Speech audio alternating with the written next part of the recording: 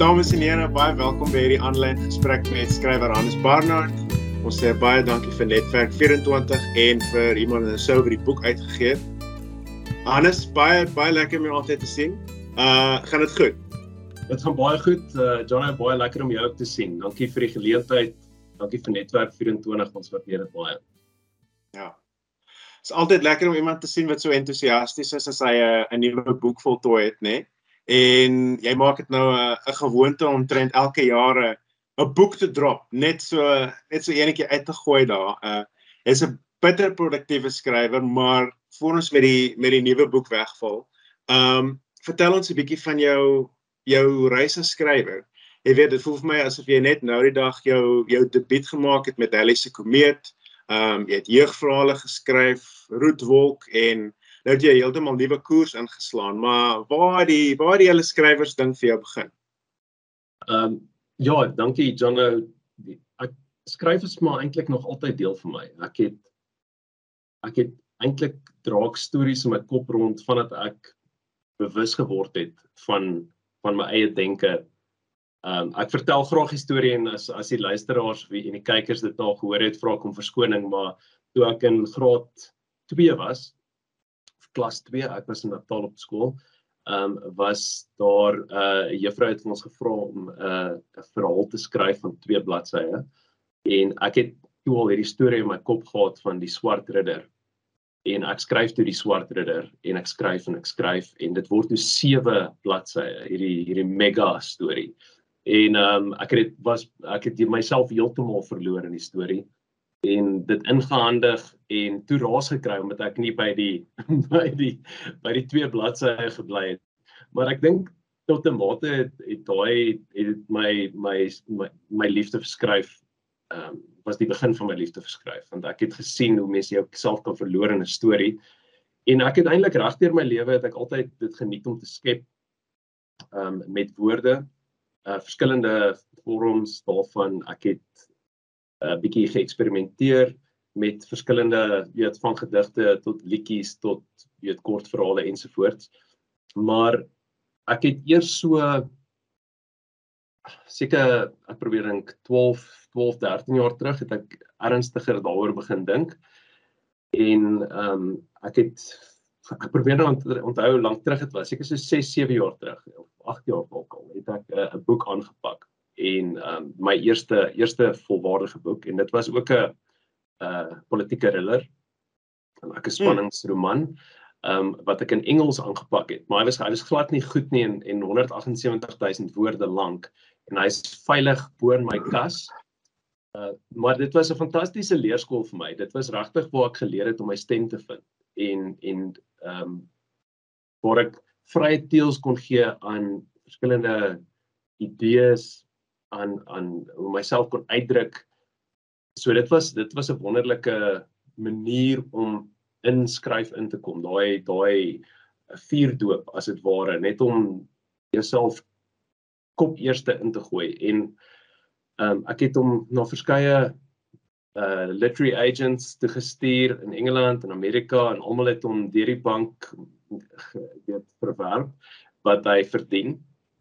Maar dit het my gehelp, en ek het toe daarna baie gelees oor die kuns van skryf, en terwyl ek het geskryf, en van redigering, en van net al die aspekte daarvan. En daarna het ek Halley se Komeet aangepak. En dit was my eerste boek wat ek op trots was, as mens so kan stel. Die eerste boek wat ek gevoel het, okay, nee, hierdie voel nou meer asof ek my stem gevind het. En ek het Halley geskryf, en dis nou uit in 2019 verskyn. En sedertdien, soos jy sê, het 'n klomp goed gebeur. Wolk en Roet, en die Engelse weergawe van Halley se Komeet, Halley's Comet, wat vroeër vanjaar verskyn het wêreldwyd. En daar's 'n paar kortverhale wat voorlê vir laerskole. So dit het lank gevat. Dit was 'n lewenslange aanloop, maar toe dit eers begin loop, loop dit baie mooi. Yes, ja. Jy het dit nou soos 'n baie eenvoudige proses laat klink en ek dink baie van die lesers sal dink, wel hierdie ou is hy's net 'n natuurlike skrywer, jy weet. Maar ek wil vir jou vra, dis 'n vraag wat ek ook nogal gereeld gevra word wat baie met boeke werk, jy weet. Dink jy 'n skrywer is gebore of kan iemand wat die skryfkuns wil bemeester, dink jy iemand kan dit aanleer en dan 'n skrywer word wat goed genoeg kan wees om te publiseer? Wat dink jy? Kyk, dit is eintlik 'n baie komplekse vraag.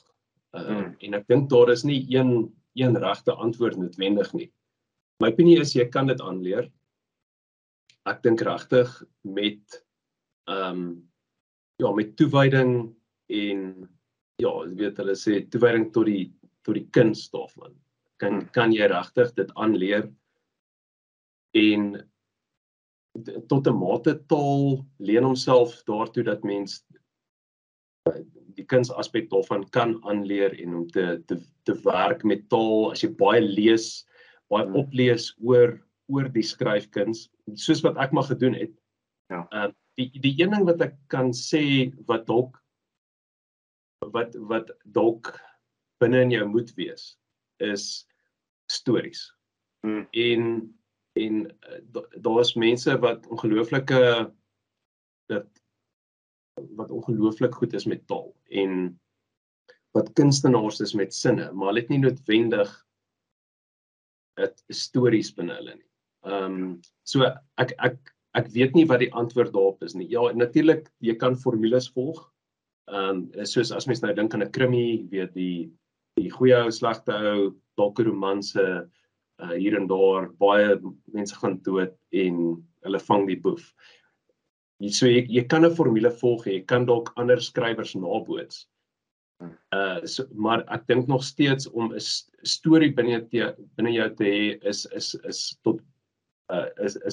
tog 'n baie kritiese deel van die skryfproses. So en almal het stories. Dit is nou maar net daar's 'n verskil tussen 'n vinnige idee en om die toewyding te hê om 'n hele boek te skryf. Dit vat nogal baie om 'n boek te skryf. Dit is nie 'n maklike of vinnige proses nie. Dit vat in baie gevalle jare om 'n boek te kry dat hy op die rakke is. Dat hy net weet reg is om na uitgewer te stuur.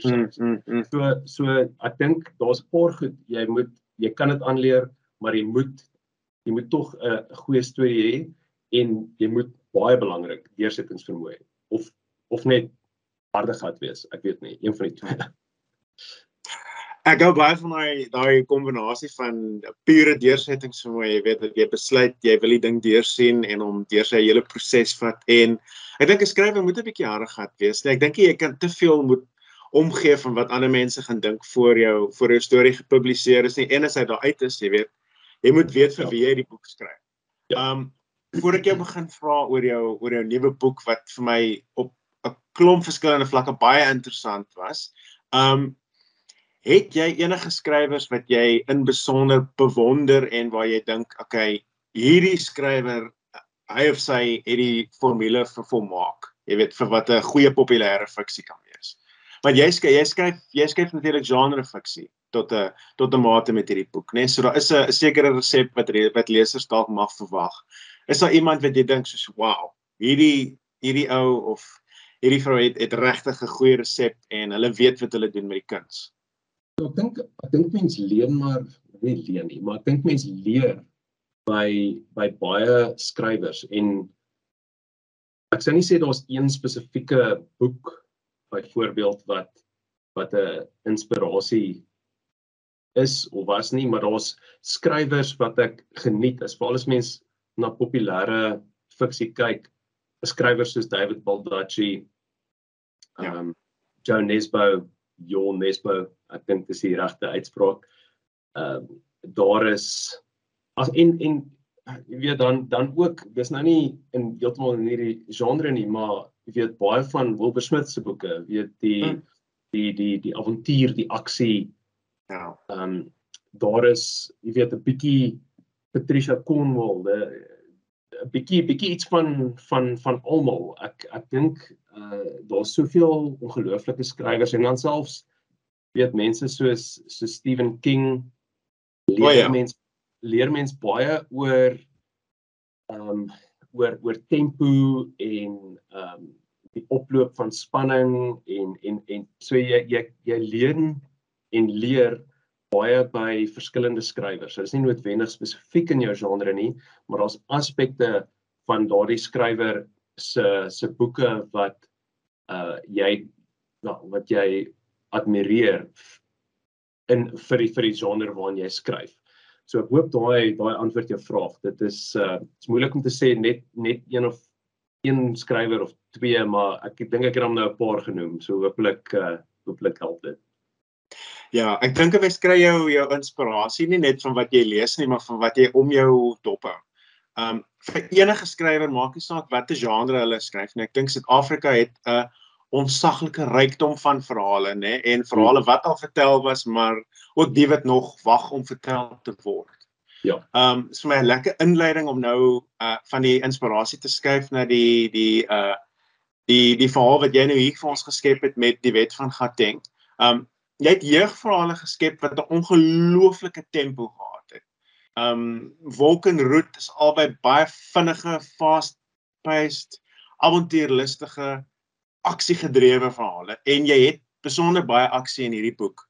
Maar die boek begin met 'n baie interessante toneel. Ek dink 'n paar lesers sou dit opgetel het as hulle die boek al begin lees het of gelees het.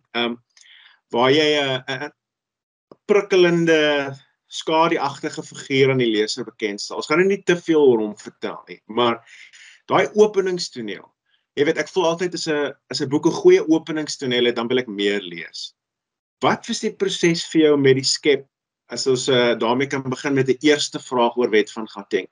Jy weet, die figuur van die oogarts. Hy is eintlik waaroor alles wentel in die boek. Hierdie baie breë netwerk wat jy skep. Waar kom hierdie oogarts vandaan? En hoe sien jy hom in jou geestesoog voordat jy hom gaan neerpen op die rekenaar? Jy weet, ons het al baie sluipmoordverhale gehad en baie politieke thrillers, maar jy moet iets unieks skep. So, waar kom die oogarts vandaan? Ja, dit is 'n goeie vraag, want mens wil vars wees, maar jy weet ook, daar's die ou gesegde wat sê there's nothing new under the sun. Maar ek dink wat gebeur het met die skep van die oogarts is soos baie mense en veral dan skrywers, daar's maar stories wat mense kop dwaal en karakters ook. En die oogarts is een van hulle. Hierdie figuur wat anoniem en sonder duidelike motief vir iemand wat nie weet nie, net mense afmaai. En ek het al lankal so 'n karakter in my agterkop. Hierdie waar dit net glad nie sin maak tot 'n mate wat gebeur nie. En net die persoon self weet wat die motief is. So dit is eintlik 'n karakter wat al jare in my agterkop vertoef. En in my kop sien ek hierdie, letterlik soos jy het nou gesê het ook, hierdie skadu-figuur wat willekeurig sonder rede skynbaar mense skiet, maar wat ook ongelooflik akkuraat is en weet sy vernuf as skut is weet in die boonste persentiel van weet, en hy's 'n kundige op sy gebied. So ek het eintlik al lankal hierdie persoon in my gedagtes, en toe ek nou met hierdie storie begin, het hy na vore gekom en die skadu-figuur het begin in die lig intree, en ek kon toe sien, dis wie dit is. Dis my skadu-figuur. Ja. Hy tree baie sterk na vore, soos wat mense die verhaal lees en jy begin om die legkaartstukkies aan mekaar te sit. Een ding wat my in besonder opgeval het van hierdie boek, het was my 'n bietjie van 'n aanpassing in die vertelstyl gewoonte raak, omdat jy dinge so vinnig aanpak en jy so van toneel na toneel skuif en mens dan bietjie die verbande moet probeer saamtrek en jy moet kop hou, né?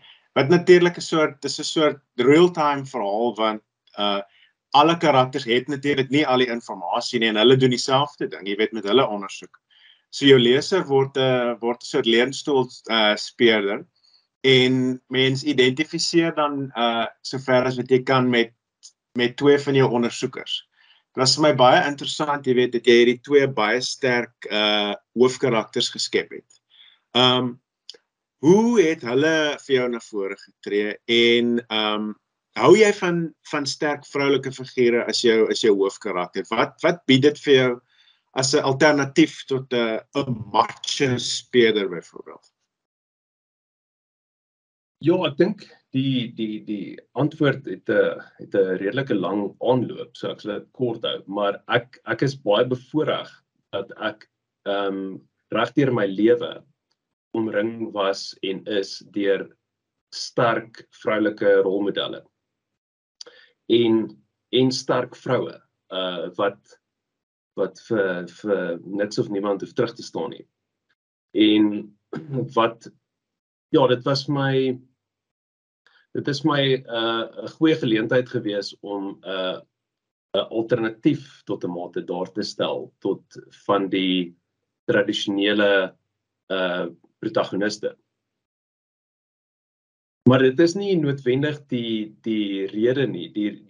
Hierdie Cindy het eers na my toe gekom en toe ek die boek begin skryf het, was sy die eerste karakter wat ek het die boek met haar begin verstaan. So sy was die karakter in my kop. Wat ek graag, ek weet nie, sy het aan die deur in my kop kom klop en sy het gesê ek skryf storie oor my en ek het geluister want sy is 'n sterk vrou en nie 'n sterk vrou, sy is 'n sterk mens, sterk intelligente maar ook komplekse mens soos ons almal maar is. En ek wou en ek het geluister na haar en so ek het nie doelbewus gedink okay, ek gaan twee vroulike hoofkarakters hê nie. Dit was die karakter wat gevra het om deel te wees van hierdie boek wat die protagonis was. En toe ek haar begin skryf het Awande wat die ander vroulike protagonis is en speurder is na my toe gekom en sy was ewe sterk anders baie anders, maar ek is versot op beide van hulle bring vir my hulle is van my lekkerste karakters wat ek al geskep het want ek hoor hulle baie duidelik as ek skryf en hulle lei maar die storie. So ek dink nie dit was so doelbewus nie. Dit was die stories die karakters wat die storie gevra het. Maar ek is dankbaar vir hulle want hulle is twee sterk, komplekse, intelligente vroue en jonk in terme van die rang wat hulle het. Dus het hulle nie net is daar nie die worsteling in terme van hulle geslag nie in 'n manlike wêreld as mense dit nou baie wil vereenvoudig, maar ook hulle ouderdom wat tot 'n mate 'n uitdaging is. Ja. Wanneer ons hulle ontmoet, waar bevind hulle self in hulle lewens? Jy weet, hulle is op verskillende plekke vir my, en hulle het ander huislike omstandighede. Wat vir my regtig baie sterk is in die boek is hoe jy Cindy se huisopset beskryf het, jy weet, met haar klein seentjie, maar ook 'n baie sterk komponent van die verhaal is die backstory. Nee, met 'n sekere baie belangrike karakter, sonder om enige spoilers te gee.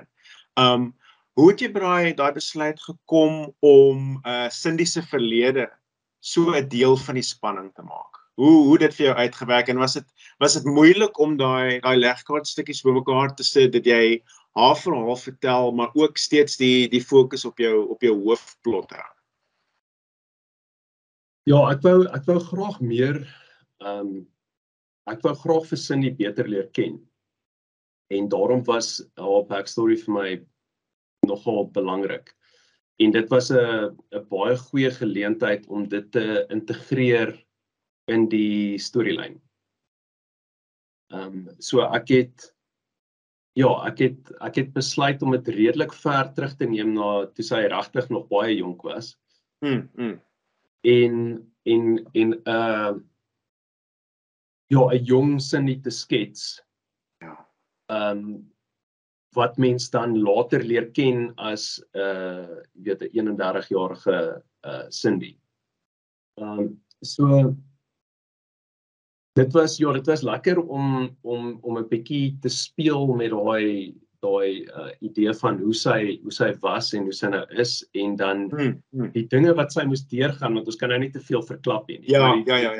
Die goed wat sy moes deurgaan en wat haar nou gemaak het wie sy is en die besluite wat sy neem. So dit is lekker om die verskil te sien van daai Cindy teenoor die huidige Cindy en dan soos mens die boek lees, verstaan mens ook waarom dit gebeur het, hoekom sy nou is soos sy is en hoekom sy sekere besluite neem en hoekom sy sekere foute nog herhaal tot 'n mate.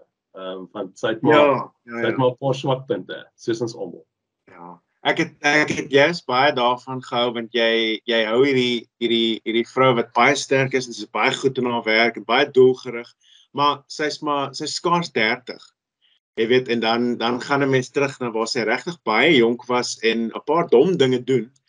Jy weet, en dan vergelyk jy die twee en dan kan jy nou sien, okay, maar hier het sy gegroei, hier sukkel sy steeds en dis baie lekker om dan te vergelyk in die teks om te sien of jy dit kan regkry om daai geloofwaardige spronge te maak.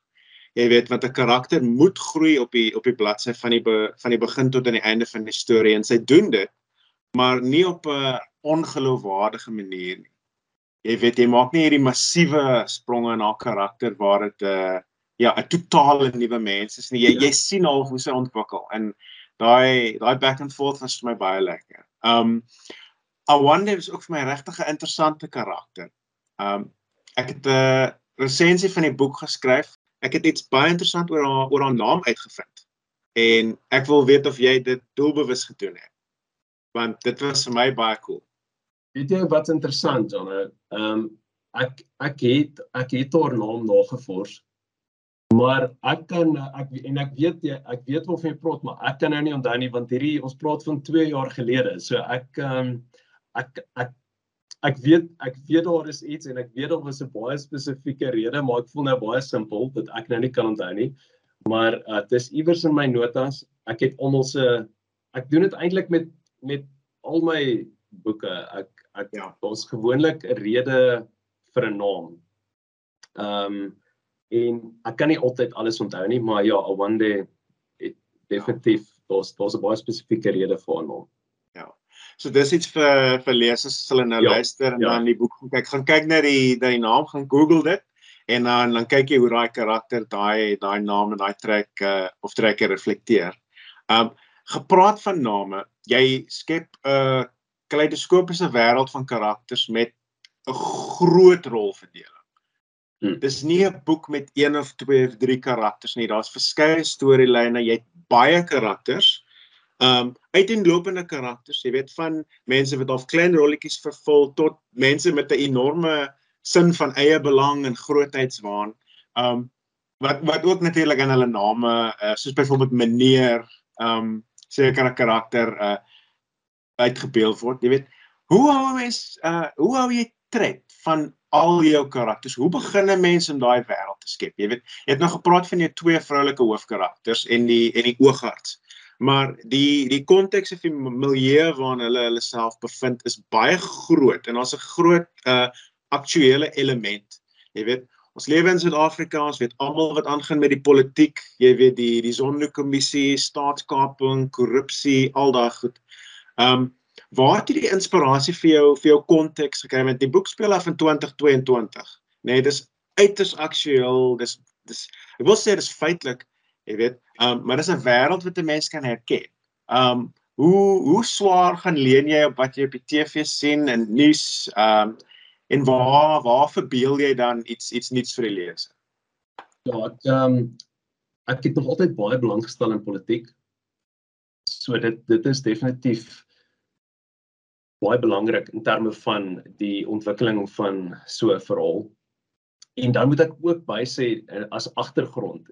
Ek het hierdie boek geskryf tydens die eerste hard lockdown, toe ons vlak 5 was. So dis toe ek hom geskryf het. En so ek dink dit is belangrik om net my wêreld in daai tyd te verstaan, want dit was deel van die inspirasie. So die oploop na lockdown was dat daar allerhande stories was, nou natuurlik oor die coronavirus, maar ook in ons land is dit die Sonderkommissie en dit is faksies en dit is staatskaping en dis al hierdie goeters en jy gaan ry in party dorpe en jy sien die staatsamptenare in baie mooi karre rondry terwyl jy om die slaggate ry. En ek dink al hierdie goeters, ek wou op 'n stadium wou ek 'n artikel skryf oor politiek. Maar dit het nie gebeur nie, wat ek eintlik dankbaar oor is, want dit was die inspirasie vir baie aspekte van hierdie boek. Ek wou iets skryf omdat ek so gefassineer is oor politiek en veral die feit dat daar baie min politici daar buite is wat eerbaar is. Ek wou dit 'n bietjie verken. En ek het in lockdown het ek toe begin skryf van hierdie storie met hierdie alles in my kop. Ek wou 'n lekker storie begin en ek het redelik geëksperimenteer omdat jy sê soos jy sê ek het vir die laaste paar jaar jeugverhale geskryf. Ek het nou wel my skryfloopbaan begin met 'n spanningsroman wat nooit die lig sal sien nie, maar nietemin ek het redelik baie tyd spandeer aan jeugverhale en ek wou myself toets as skrywer en 'n bietjie nuwe tegnieke probeer en dit was die doel van hierdie projek om myself te druk en te kyk hoe ver ek kan gaan as skrywer waar ek nou is. En dit is toe die wet van Gauteng begin in my kop, maar met die agtergrond van ek wil 'n lekker spanningsroman skep, maar dis vir my belangrik om hierdie gedagtes wat in my kop rondswem oor die politiek, oor die faksies, die vernekery, die gelieg, die magsbehep, geldbehep, al daai goed, om dit vas te vang op 'n manier. So uit die aard van ek dink ek kom nou 'n bietjie terug na jou vraag toe oor die verskeidenheid karakters. In die aard van die skep van so 'n tipe storie is daar baie rolspelers. Dit is nie net in 'n jy weet daar's 'n psigopaat, hy maak 'n paar mense dood, die speurders soek hom. Jy weet dis nie daai tipe storie nie. Hier's baie rolspelers wat almal het 'n snytjie van die pastei. Weet, almal het vingers daarin, almal het deel. So dit is belangrik om 'n redelike verskeidenheid karakters te skep. En ek dink tot 'n mate omdat ek die prentjie in my kop gehad het, was dit nie vir my moeilik om tred te hou van al die karakters nie. Ek het besef waar almal in, jy weet, hoe hulle verdeel, wat hulle rolverdeling is, watter deel hulle het, ekskuus, aan die storie. So ek het en ek dink dalk het lockdown gehelp dat mense absolute stilte om jou het. Dat jy geen geraas het, jy kan nie eens die huis verlaat nie. Dat jy absolute stilte het om hierdie verskillende faktore, verskillende mense bymekaar te bring. Dis nou vir my interessant hoe jy praat van jou fisiese ruimte, jy weet dit, ons kon nie die huis verlaat nie, ons was afgesonder van mense. En mense baie magteloos gevoel. Jy weet, ek onthou daai gevoel van 2 jaar gelede, mense het gedink, okay, wanneer gaan dit eindig? Jy weet, mense voel afgesonder en gefrustreerd. Hoe sou jy die kern van die tekstuur van hierdie boek beskryf? Want mens sien daar's baie woede wat uitkom, daar's baie frustrasie. Dit is 'n boek van alles wat verkeerd is met die land, né? En 'n soort wet van die beton oerwoud, die sterkste sal oorleef en mense kyk hoeveel hulle kan steel en hoeveel hulle kan ryk word en wat hulle alles kan doen, jy weet. Maar daar is ook karakters en mense wat in hierdie boek hul bes te doen om 'n verskil te maak, jy weet. En 'n belangrike vraag wat ek jou wil vra is om 'n soort cliché te vermy wanneer jy skryf van Deepest Darkest Africa, TIA, jy weet, al wat hier gebeur is korrupsie en moord, niks gaan reg nie, die staatsamptenare is useless, ons kan niemand vertrou nie. En dan is daar nou skielik 2 karakters wat alles kom red en alles is reg. Jy weet, dis nie die wêreld wat jy skep nie. Vir 'n skrywer wat nou sy debuut maak in so 'n genre, waar jy baie goed ook die reëls van die spel moet ken. Jy weet, jy moet 'n sterk spanningslyn handhaaf, jy moet baie navorsing doen om seker te maak dat jou wêreld wat jy uitbeeld, dat dit geloofwaardig is. Jy weet, wat is vir jou die lekkerste deel van hierdie uitdaging? Want ek meen, dis nie 'n maklike boek om te skryf nie. Jy het swaar onderwerpe, jy weet, dis te neerdrukkend, daar's baie wat verkeerd gaan vir die karakters.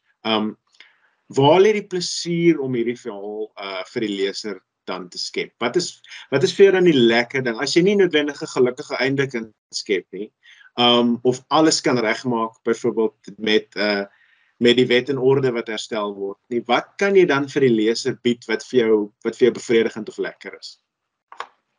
Ja, ek moet dan sê, hopelik is dit nie darm all doom and gloom nie. Dit is ek wou graag, kom ons begin eers hier. Ek wou graag 'n boek skep wat 'n leser kan intrek, wat teen 'n baie lekker tempo of wat 'n lekker tempo handhaaf, sodat jy nie verveeld raak nie. En ja, so dit was vir my baie belangrik, daai aspekte. Ja, ek dink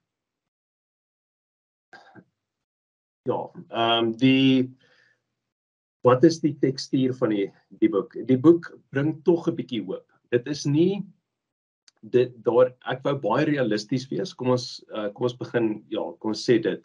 Ek wou baie realisties wees. Ek wou nie hê dat iemand moet sê, ag man, ja, weet jy wat, hierdie is 'n sprokiesverhaal. Dit kan nie altyd so goed gaan nie.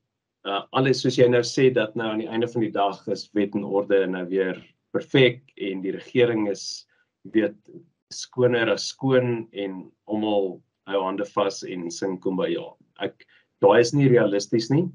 So ek wou regtig 'n realistiese wêreld skep wat mens kan herken, maar dan wou ek ook hê dat die karakters weer realistiese strewelinge moet gaan. Dit kan nie alles op 'n skinkbord vir hulle gegee word nie. Want die realiteit is dis die wêreld waarin ons leef, en dit is nie net uniek aan Suid-Afrika nie, dit is wêreldwyd. As speurders op soek is na skurke of dan nou korrupte politici, is dit 'n moeilike proses. Dit kom nie net maklik nie. So ek wou dit redelik realisties skep, maar ek wou tog ook hê daar moet karakters wees want alhoewel ek nie mal is oor ons politici nie, of enige politici vir dit nou, dink ek tog, ek's mal en baie lief vir Suid-Afrika. So ek wou wys dat ons fantastiese mense het in die land, en daar's hoop, want daar is nog mense soos Cindy en Awande, wat jonk is, wat gedrewe is en wat die regte ding wil doen. Hulle is nie die enigstes nie, daar's 'n paar ander wat ook so is, maar ek wou so te midde van die want dit is ook die realiteit. Ons is nie net 'n failed state met net slegte mense nie. Ons het van die beste mense in die wêreld. En dit is belangrik dat mens dit ook uitlig, dat te midde van bekommernisse en moeilikheid is daar nog steeds hoop. So ek hoop maar dit kom uit, want ja, maar sonder om dit soetsappig te maak of 'n cliché soos jy sê, of dat die realisme daarvan bly. Ja. Jy praat nou van realisme. Een van jou hoofkarakters is iemand met 'n baie sterk forensiese agtergrond, né? En ek dink elke leser van misdaadfiksie is bewus dat jy baie navorsing moet gaan doen om daai forensiese prosedures en die ondersoek so realisties en geloofwaardig as moontlik te maak. Wat is vir jou die uitdaging? Ek meen, jy's nie iemand wat elke dag aan 'n lijkhuis gaan werk of met die polisie skakel nie. Wat is vir jou die uitdaging daar om realisties en geloofwaardig te skryf oor hierdie ondersoek, oor hierdie proses? Jy weet, want soos wat mense die bladsye omblaai en jy skiep tussen die tydlyne, jy weet dat daar 'n baie spesifieke proses is wat gevolg moet word. Vir die lyke wat geprosesseer moet word, jy weet die DNA en al die inligting en die ondersoek wat moet plaasvind, jy weet. Hoeveel van 'n uitdaging is dit om dit realisties vir die leser oor te dra, dat hulle voel dat jy as 'n buitepersoon met 'n vlak van gesag skryf oor die proses? Ja, dit is natuurlik soos eintlik enige aspek van die boek. Daai is definitief een.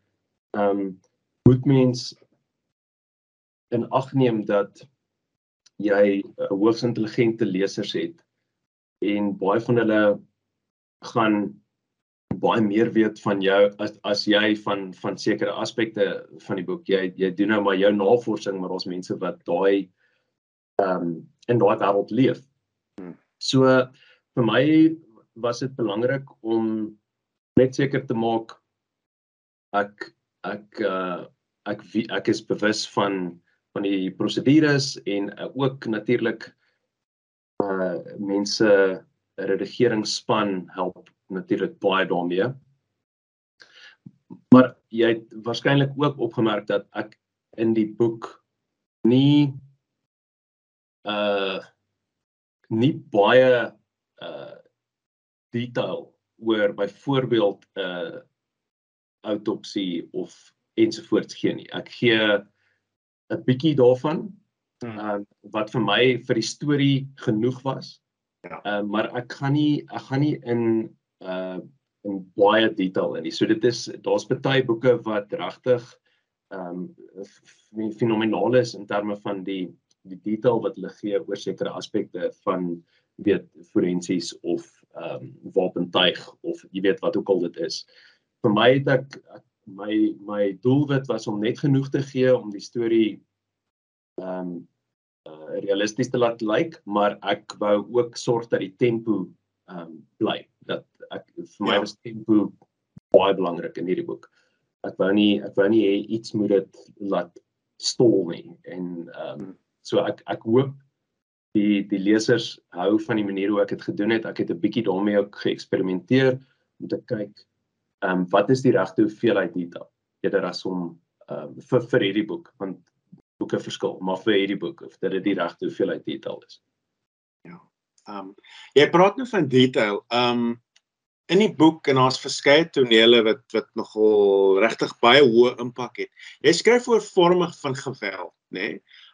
Op die mees letterlike vlak skryf jy oor iemand wat met voorbedagte rade ander mense gaan uithaal en vermoor en nogal op 'n gruisame manier ook, né? Maar jy skryf ook oor 'n vorm van strukturele geweld, né, van armoede, van mense wat doelbewus steel en wat netwerke van steel en uitbuiting op die been bring, jy weet, en baie van die gesprek wat jy in die boek loods is oor 'n soort moraliteit.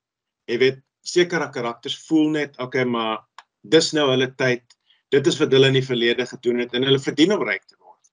Jy weet, en ander voel weer 'n bietjie anders. Ons lewe in 'n geweldsgetuieerde land, ons word gekonfronteer deur geweld. Hoe voel jy as 'n skrywer oor die skryf van geweld om dit nie sensasioneel te maak nie? Ek meen jy het hier 'n huurmoordenaar, 'n skerpskutter, jy weet, jy kon baie maklik oordadig gegaan het en vreeslik dramaties geraak het met die tonele en die karakter eintlik 'n bietjie te cool gemaak het vir die boek. Jy weet, maar jy val nie in daai slaggat nie en jy hou dit lekker nugter. So wat is jou gevoelens rondom die skryf oor geweld? Ja, ek dink ek gaan aansluit by my vorige antwoord dat ek ook met die gruisaamheid, die detail van die moorde ook hopelik genoeg gegee het, eerder as om oor te gaan na 'n gratuitous tipe van, ek kan nou die Afrikaanse woord vergeet, jy weet, tipe van geweld, of uitbeelding van geweld, dat dit net daai sensasie is oor hoe gruisam dit is en dit is 'n bietjie, ja, dit is net daar vir die sensasie. So ek was baie bewus dat ek wil nie, alhoewel dit baie belangrike aspek van die boek is, soos jy sê, dit is op verskillende vlakke is daar geweld, maar kom ons praat nou oor die geweld op die menslike liggaam, dat daai nie jy weet uitgelig word of jy weet soos opgehemel word as iets wat ons almal na moet opkyk nie, dat dit nog steeds, jy weet, dit is iets wat laakbaar is, wat gruisam is, wat ons verafskie. So dit moet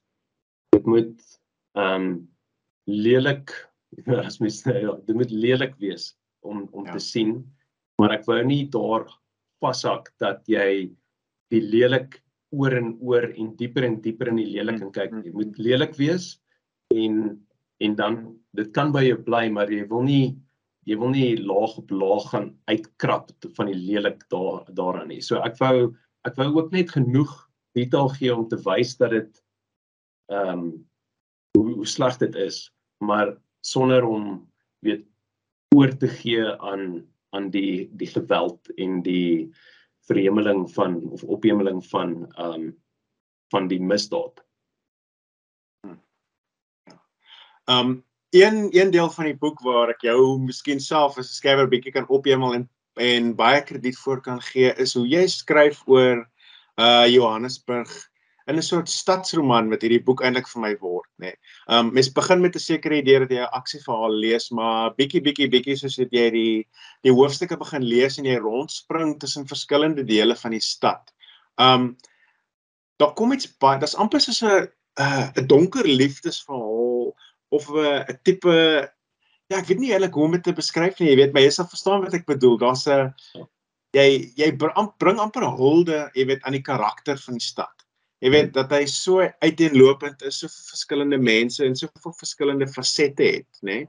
Mens dink nooit aan Johannesburg soos enige stad, as 'n stad wat net een karakter het nie. Daar's verskillende leefwêrelde. Was dit vir jou lekker om jou in te leef in die skryf van die stad, jy weet? Jy skryf nou nie 'n sosiologiese verslag, want jy het natuurlik die plek daarvoor nie, dis 'n spanningsroman. Maar daar is 'n wonderlike diepte aan die manier wat jy oor die stad skryf en die stad se mense en hoe ruimte karakters beïnvloed. Was dit vir jou 'n doelbewuste ding terwyl jy die manuskrip nou verfyn het om oor die stad te skryf? Jy weet, want die stad raak vir my soos 'n karakter. Dit was, want die stad is vir my ook karakter.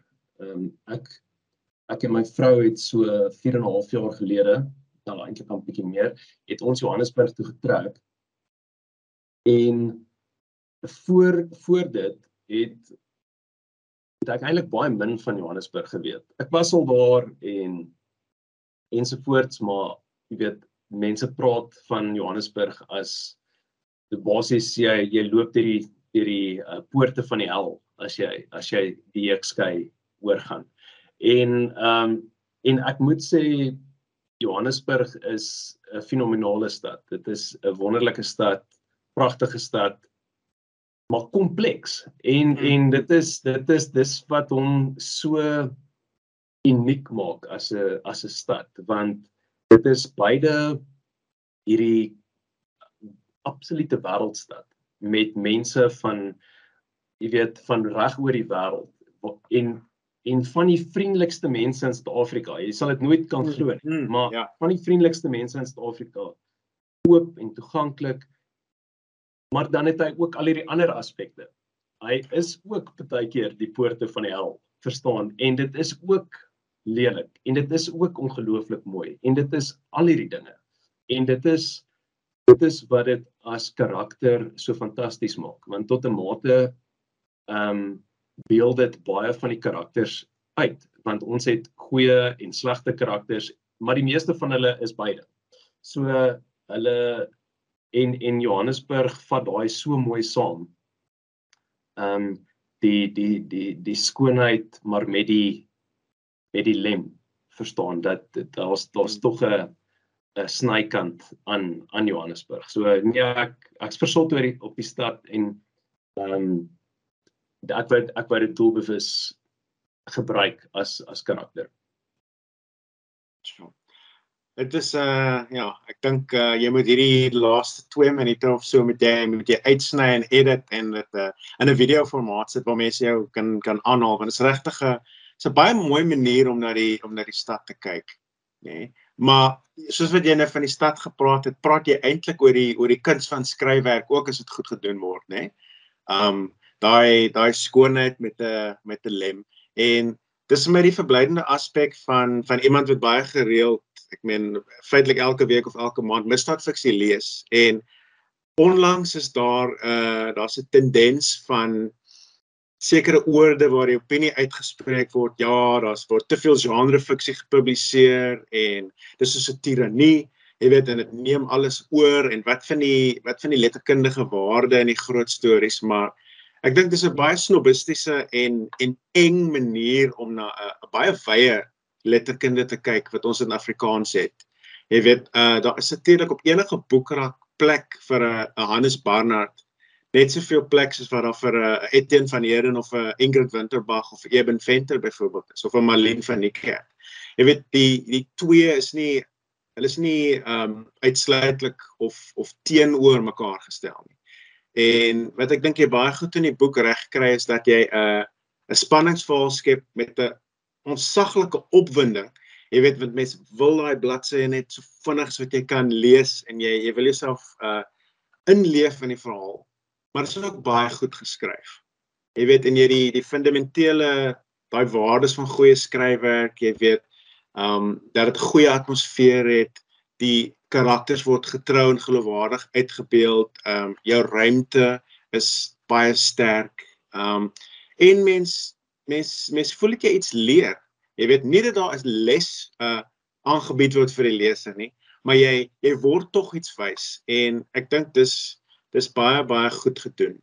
'n laaste vraag, ek het jou nog 'n hele klompie vrae wat ek jou wil vra, maar ons wil nie te lank oor die tyd gaan nie. Die titel. Mense gaan wil weet oor die titel. Ek het die titel gelees en lekker gelag. Want mens lag so in jou half in jou mou as jy die titel lees, nee, want jy weet of sonder dat jy 'n woord verklap oor wat jy sê, jy weet wat eintlik gesê word, nê. En mens kan nie in Suid-Afrika leef en oorleef sonder om 'n baie goeie humorsin te hê. So my laaste punt is oor die skryf van 'n gewelddadige verhaal, kompleks, baie aksie, oor jou gebruik van humor, né? En die aanwending van humor as 'n tool, jy weet, as 'n manier van betekenis skep. Dink jy jy sou hierdie verhaal sonder daai skerp donker humor kon vertel? Dink jy sou iets verlore gaan as jy dit te ernstig gehou het? Ja, definitief. Kyk, dit is maar ongelukkig, gelukkig, dit is deel van Suid-Afrikaners se DNA om daai donker humor. Dis hoe ons deur baie moeilike tye kom, is deur 'n slegte ding te sien en dan nou maar 'n grappie te maak. En dit as mens dink oor alles wat Suid-Afrikaners al deur die jare of wat hulle deurgemaak het, is dit die een ding wat baie van ons aan die gang hou. En dit is die wonderlike ding daarvan is dat dit nie taal of kultuur spesifiek is nie. Daai is 'n Suid-Afrikaanse ding. Daai is soos om te braai, doen ons almal dit. Ons almal maak grappies in moeilike tye en ons almal het so klein bietjie van 'n donker sin vir humor. So vir my weer eens om realisties te wees, maar ook vir my om die boek, ek wil ook die boek geniet. Ek wil ook die boek lees en bietjie lag, tussenin, en ek wil ook 'n lekker leeservaring hê. So vir my om 'n bietjie humor in te sit is 'n natuurlike ding, eerstens, maar ook realisties in terme van ons as mense in Suid-Afrikaanse klomp, as Suid-Afrikaners, en dan ook as leser om te dink, ja, dis lekker, dit breek dit net so bietjie, want hierdie was nou 'n bietjie hard om te vat, maar lekker, net so bietjie humor. Dit is nie, verstaan, hierdie is nie 'n Trevor Noah boek nie. Hierdie is, daar's 'n bietjie humor in, maar dit is 'n normale gespreksgewyse humor wat ons daagliks ervaar. So ek het dit probeer inkorporeer en ek hoop die mense geniet daai aspek daarvan ook. Ja. Ek dink mense geniet die boek ongelooflik geniet. Jy weet, ek het hom toe ek kon klaarmaak, want dit het vir my al hoe lekkerder gelees. Ek het begin met 'n nuuskierigheid, en as jy nou weet wat in die verhaal aangaan en jy het nou jou bearings gekry, jy weet, dan verdiep jy nou in die karakters in die verhaal, en dan die laaste 100 bladsye of so. Dis is so cool wat trek, nee, en daai spanning is net so sterk, en jy wag, want gaan jy kan uitvind wie hierdie oogarts is en hoekom hy sy goed doen, jy weet. Hy raaisel hou mens so lekker aan die lees, en baie bevredigende einde. Slim keuse gewees van 'n einde. Ek dink jy skryf dit baie lekker dat daar moontlike opvolg kan kom. Ek dink as dinge goed gaan met die boek, dat daar heel waarskynlik 'n opvolg sal kom. Ek sal hom beslis graag lees, en ek dink jy gaan 'n groot hoeveelheid van jou jeugverhaallesers en mense wat jou skryfwerk ken, baie aangenaam verras en baie bly maak, en dat hulle kan sê, okay, maar hierdie ou, he's got something. Jy weet, ek wil nog baie Hannes Barnards lees in my lewe. So baie geluk met 'n heerlike boek. Jy weet, dit is 'n groot prestasie om onder lockdown en in hierdie 2 jaar 'n boek die lig te laat sien, en om so 'n lekker leeservaring vir die leser aan te bied. Ek dink die mense moet dit onderskat nie. So Baie dankie. Baie geluk. En ek glo die boek gaan baie goed doen, en dat jy nog 'n hele klompie spanningsverhale uit jou pen die lig gaan laat sien. Mense kan nou die boeke koop in boekwinkels en aanlyn bestel, nee, en dit word uitgegee deur Iman en Rousseau.